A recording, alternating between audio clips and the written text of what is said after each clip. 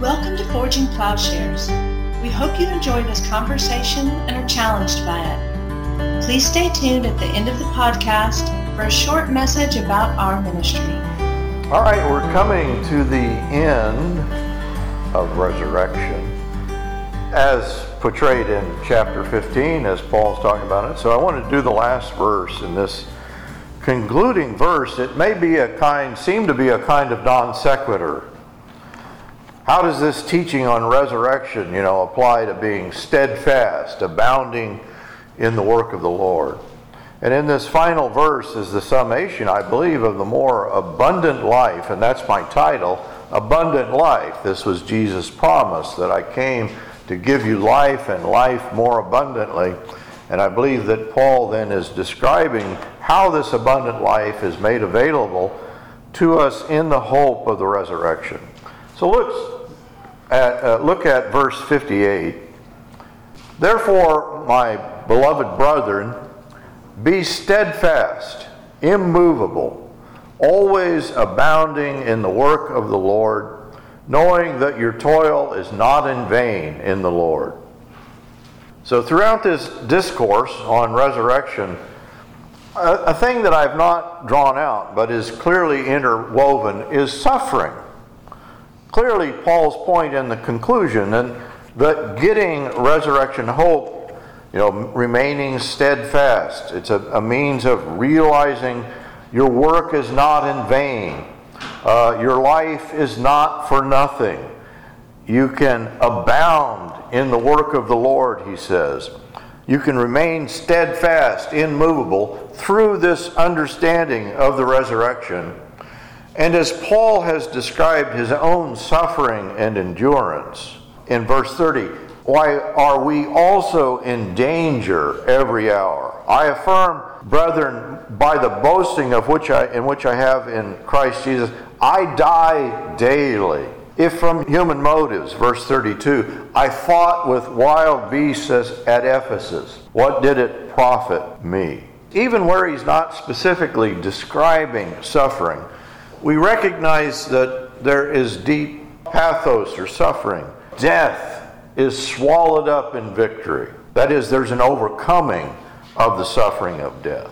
O death, where is your victory? O death, where is your sting? We did talk about that the sting of death, the suffering, the condemnation of death is sin. And the sting of death then is undone. The power of sin in the law is undone through the victory of Christ Jesus. And so Paul is describing throughout chapter 15 a life of engaged suffering on behalf of others. This victory only makes sense, I believe, if it is in the realm where death reigns. That is, that in this present tense understanding, in a continuum of embodied life, victory is attained. So that is that victory is not departure, going up to heaven.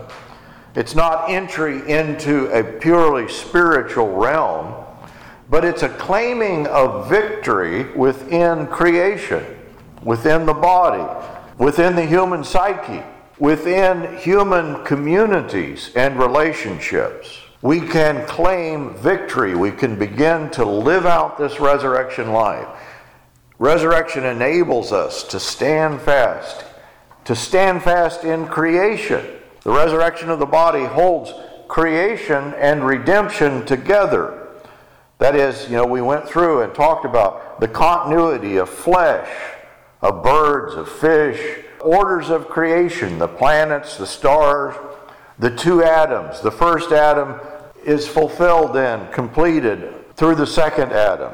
And so the promise of resurrection of the body makes Christian hope concrete and confirms God's love for the created order. It's good, he pronounces in Genesis, and he never changes his mind. Creation is being redeemed in Christ. The first Adam was good. The creation is declared good. It is not being disposed of. It's being reconstituted.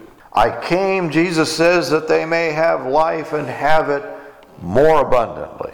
This is a quote. George MacDonald was a kind of a preacher and novelist back in the previous century, and something of a genius. But let me read it. This is a quote describing this resurrection life. "In a word, he came to supply all our lack, from the root outward. For what is it we need but more life? What does the infant need but more life?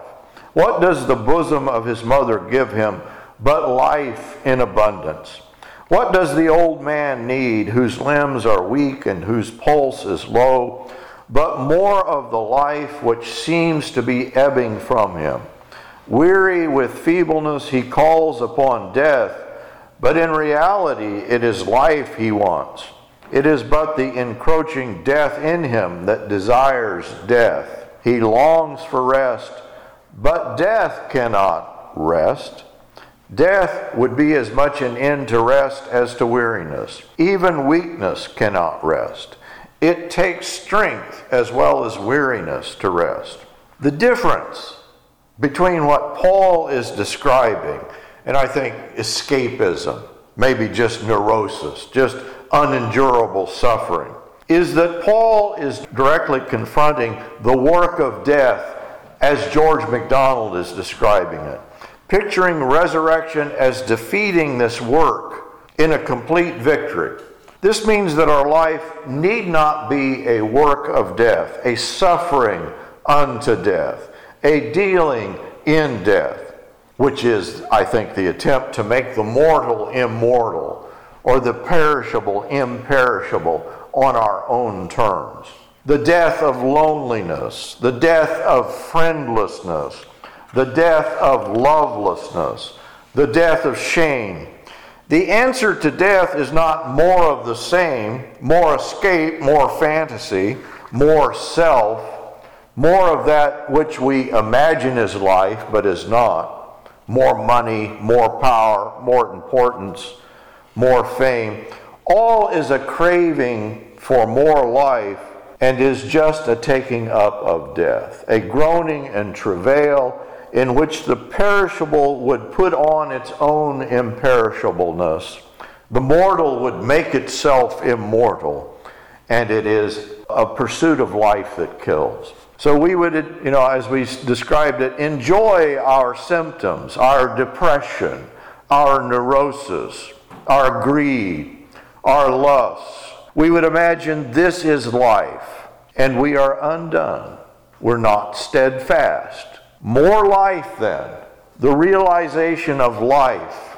That's the unconscious prayer of all creation, as Paul describes it in Romans 8, groaning and travailing for the redemption of its Lord. The child who is not yet a child, we're being brought up then into the full adoption. Maybe adoption is too weak. We are children who do not fully realize that we are the children of God. And now we're realizing it. And we realize this, we grow up into life through a realization of resurrection life. In a culture that evades telling the truth about death, this teaching of the resurrection enables us to expose the lie, face the reality, stand steadfast in the hope of resurrection. And so if death, is just passage into spiritual bliss, death must be good, right? Death is our friend. Death is the doorway into eternal life. Escapism. I believe this short circuits reality. It is a lie. And the taking up of death into life, a kind of escapism, is the human sickness, the disease that robs us of abundant life. Paul is describing the culminating point of the life principle. Here there is no weariness, no sorrow, no decay. George MacDonald again. Low-sunk life imagines itself weary of life, but it is death, not life, it is weary of. Why does the poor, worn-out suicide seek death? Is it not in reality to escape from death? From the death of homelessness and hunger and cold, the death of failure, disappointment, and distraction, the death of the exhaustion of passion, the death of madness, of a household he cannot rule, the death of crime and fear of discovery. He seeks the darkness because it seems a refuge from the death which possesses him. He is a creature possessed by death. What he calls his life is but a dream full of horrible phantasms. The fundamental truth and ultimate reality of our existence is that Christ has been raised. This changes up our understanding, our capacity for understanding reality. Resurrection life is our salvation because death has been the ruling principle, and this then has been exposed as a lie in the resurrection of Christ. The doctrine of resurrection of the dead, it affirms the moral significance of our life in the body, in creation. Paul says it will give rise to an abounding in the work of the Lord. And of course, this is the Corinthians' problem. They deprecated the body and they cut the nerve of moral action. When we live within the story told by Paul, a story whose conclusion is in the triumph, the victory of resurrection of our mortal bodies, well, that means we'll use these bodies in ways that are appropriate to their goal, to their end, to be conformed to Christ. And that's what Paul means. He's already said this in chapter 6. The body is not meant for fornication, but for the Lord, and the Lord for the body. And God raised the Lord and will raise us by his power. Paul has taught us we cannot, he says two things. We cannot attach ultimate importance to the body. Our identity is not in marriage. It's not in our ethnic status, our social status. But he's also depicted the body as a temple of the Lord. And spiritual worship is embodied. So either too much or too little emphasis on the body will drain life of meaning. This is Søren Kierkegaard's picture of the vulgar aesthete, the hedonist, who centers his life around the pursuit of pleasure, and frequent exposure to this type of pleasure just leads to satiation, boredom, meaninglessness. I do not feel like doing anything. I don't feel like writing. The motion is too powerful. I don't feel like walking. It is too tiring. I don't feel like lying down, for either I would have to stay down, and I don't feel like doing that, or I would have to get up again, and I don't feel like that either. Summa summarum, I don't feel like doing anything. Hedonists, materialists, lose the material world, ironically. But I believe to embrace creation theologically as God's good gift to us, we can see the material world as the sharing in and reflecting the glory and goodness of God. Søren Kierkegaard, he goes through the stages of life.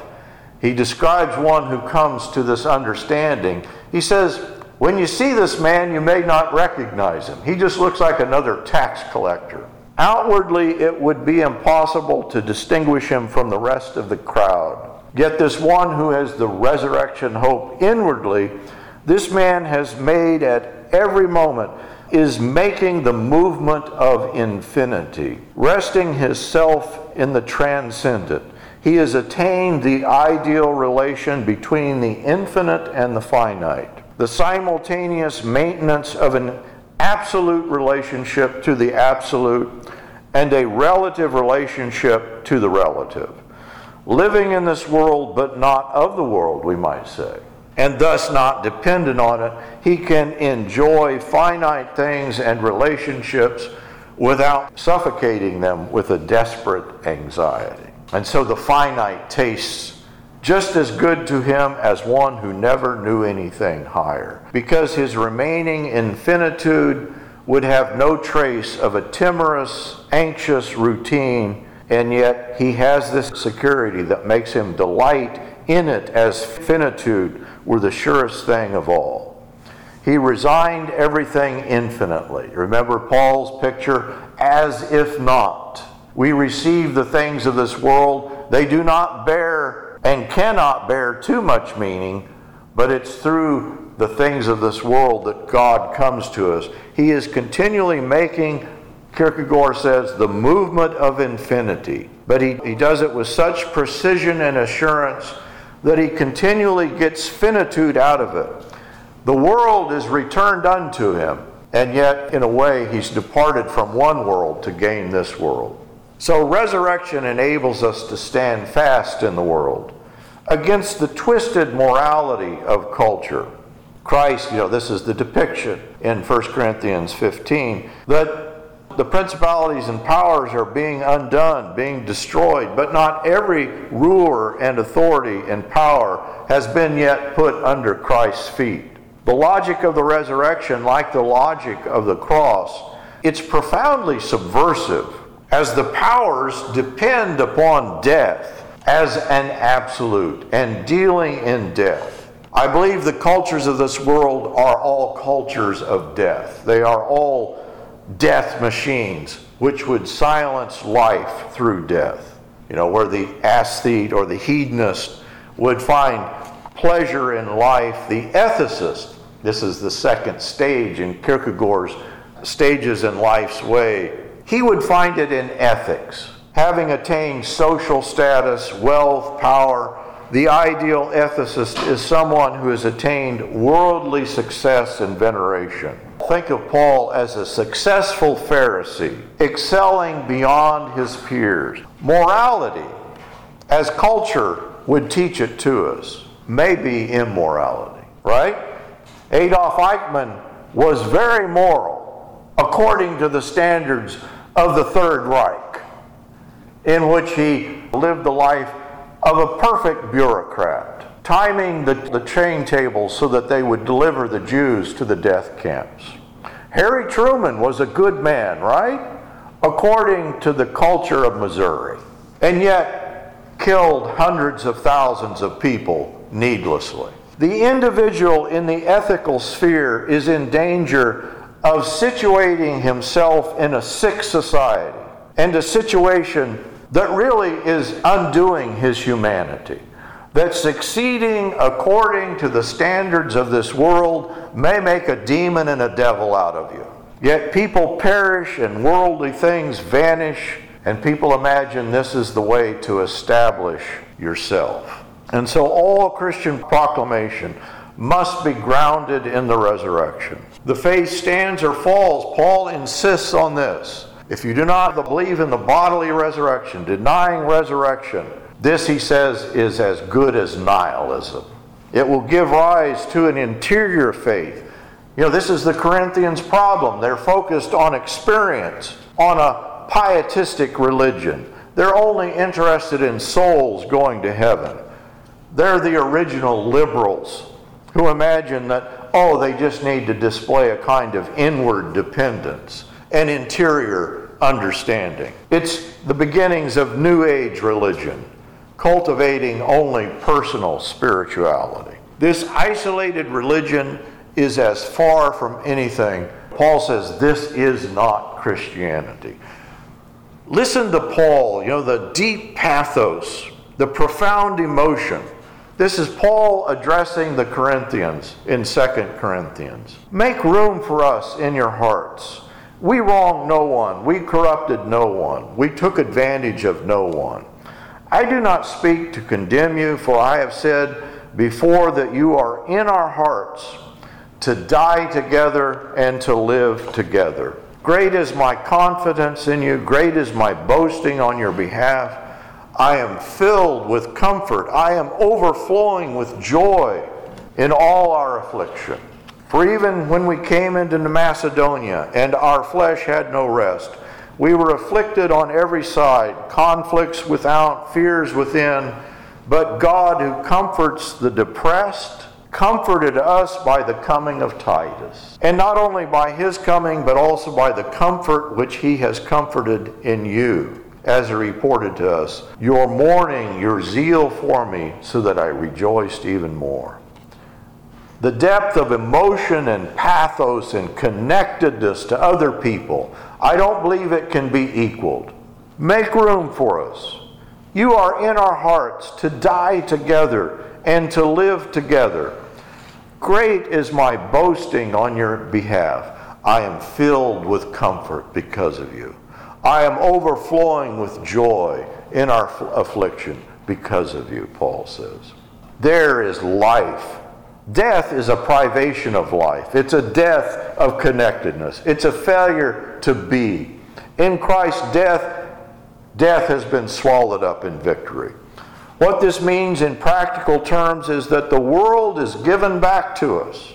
Other people are given back to us. Love is given back to us. We can know the unstoppable power of life and therefore of love and peace. Friendship, community, love speak of doing life together. Besides our comfort, Paul says, we rejoiced even much more for the joy of Titus. Paul experiences the highs and lows of his life through his connectedness to others. Because his spirit has been refreshed by you all, Paul says, my spirit has been refreshed. His affection abounds all the more towards you as he remembers the obedience of you all. Refreshed life, rejoicing life, joy, comfort, investment in friendship. This is the complete opposite of departure, absence, escapism. The resurrection binds us to creation. It binds us to history. It binds us to the history of Israel. History is not in vain. It happened according, as Jesus says, accordance with the Scripture is resurrection. And so our telling of the resurrection story will only make sense in relation to God's promise to Israel and the history of God's dealing with this particular people. The one whom God raised from the dead was in obedience to Israel's God. His resurrection confirms God's faithfulness to his promise to Abraham. This is important because it is in this story, I believe, that death is depicted as a result of sin, and sin is an orientation to the law. It's the Jew that understands resurrection means forgiveness. That doesn't go together for most people. If you're a good Platonist, resurrection is condemnation. But what the history of Israel teaches us is that in resurrection, final days have begun. Forgiveness has been instituted.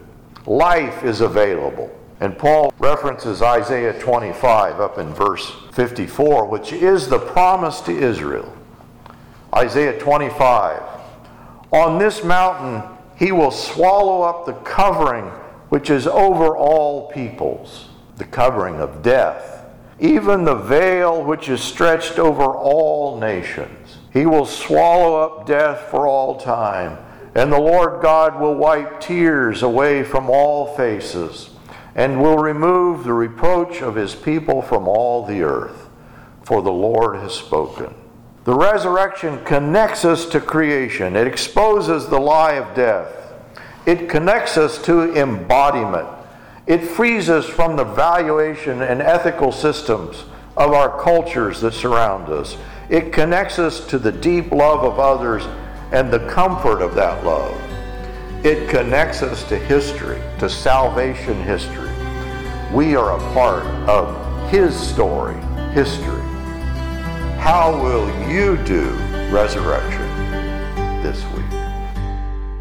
Forging Plowshares is a community dedicated to cultivating the peaceful kingdom by providing in-depth, transformative biblical and theological education and discipleship. If you have been moved by this podcast, please remember to share on social media. If you would like to know more about Forging Plowshares, would like to contact us with questions, want to ask about how you can get involved, or for more information about how you can support this ministry, please go to our website at forgingplowshares.org.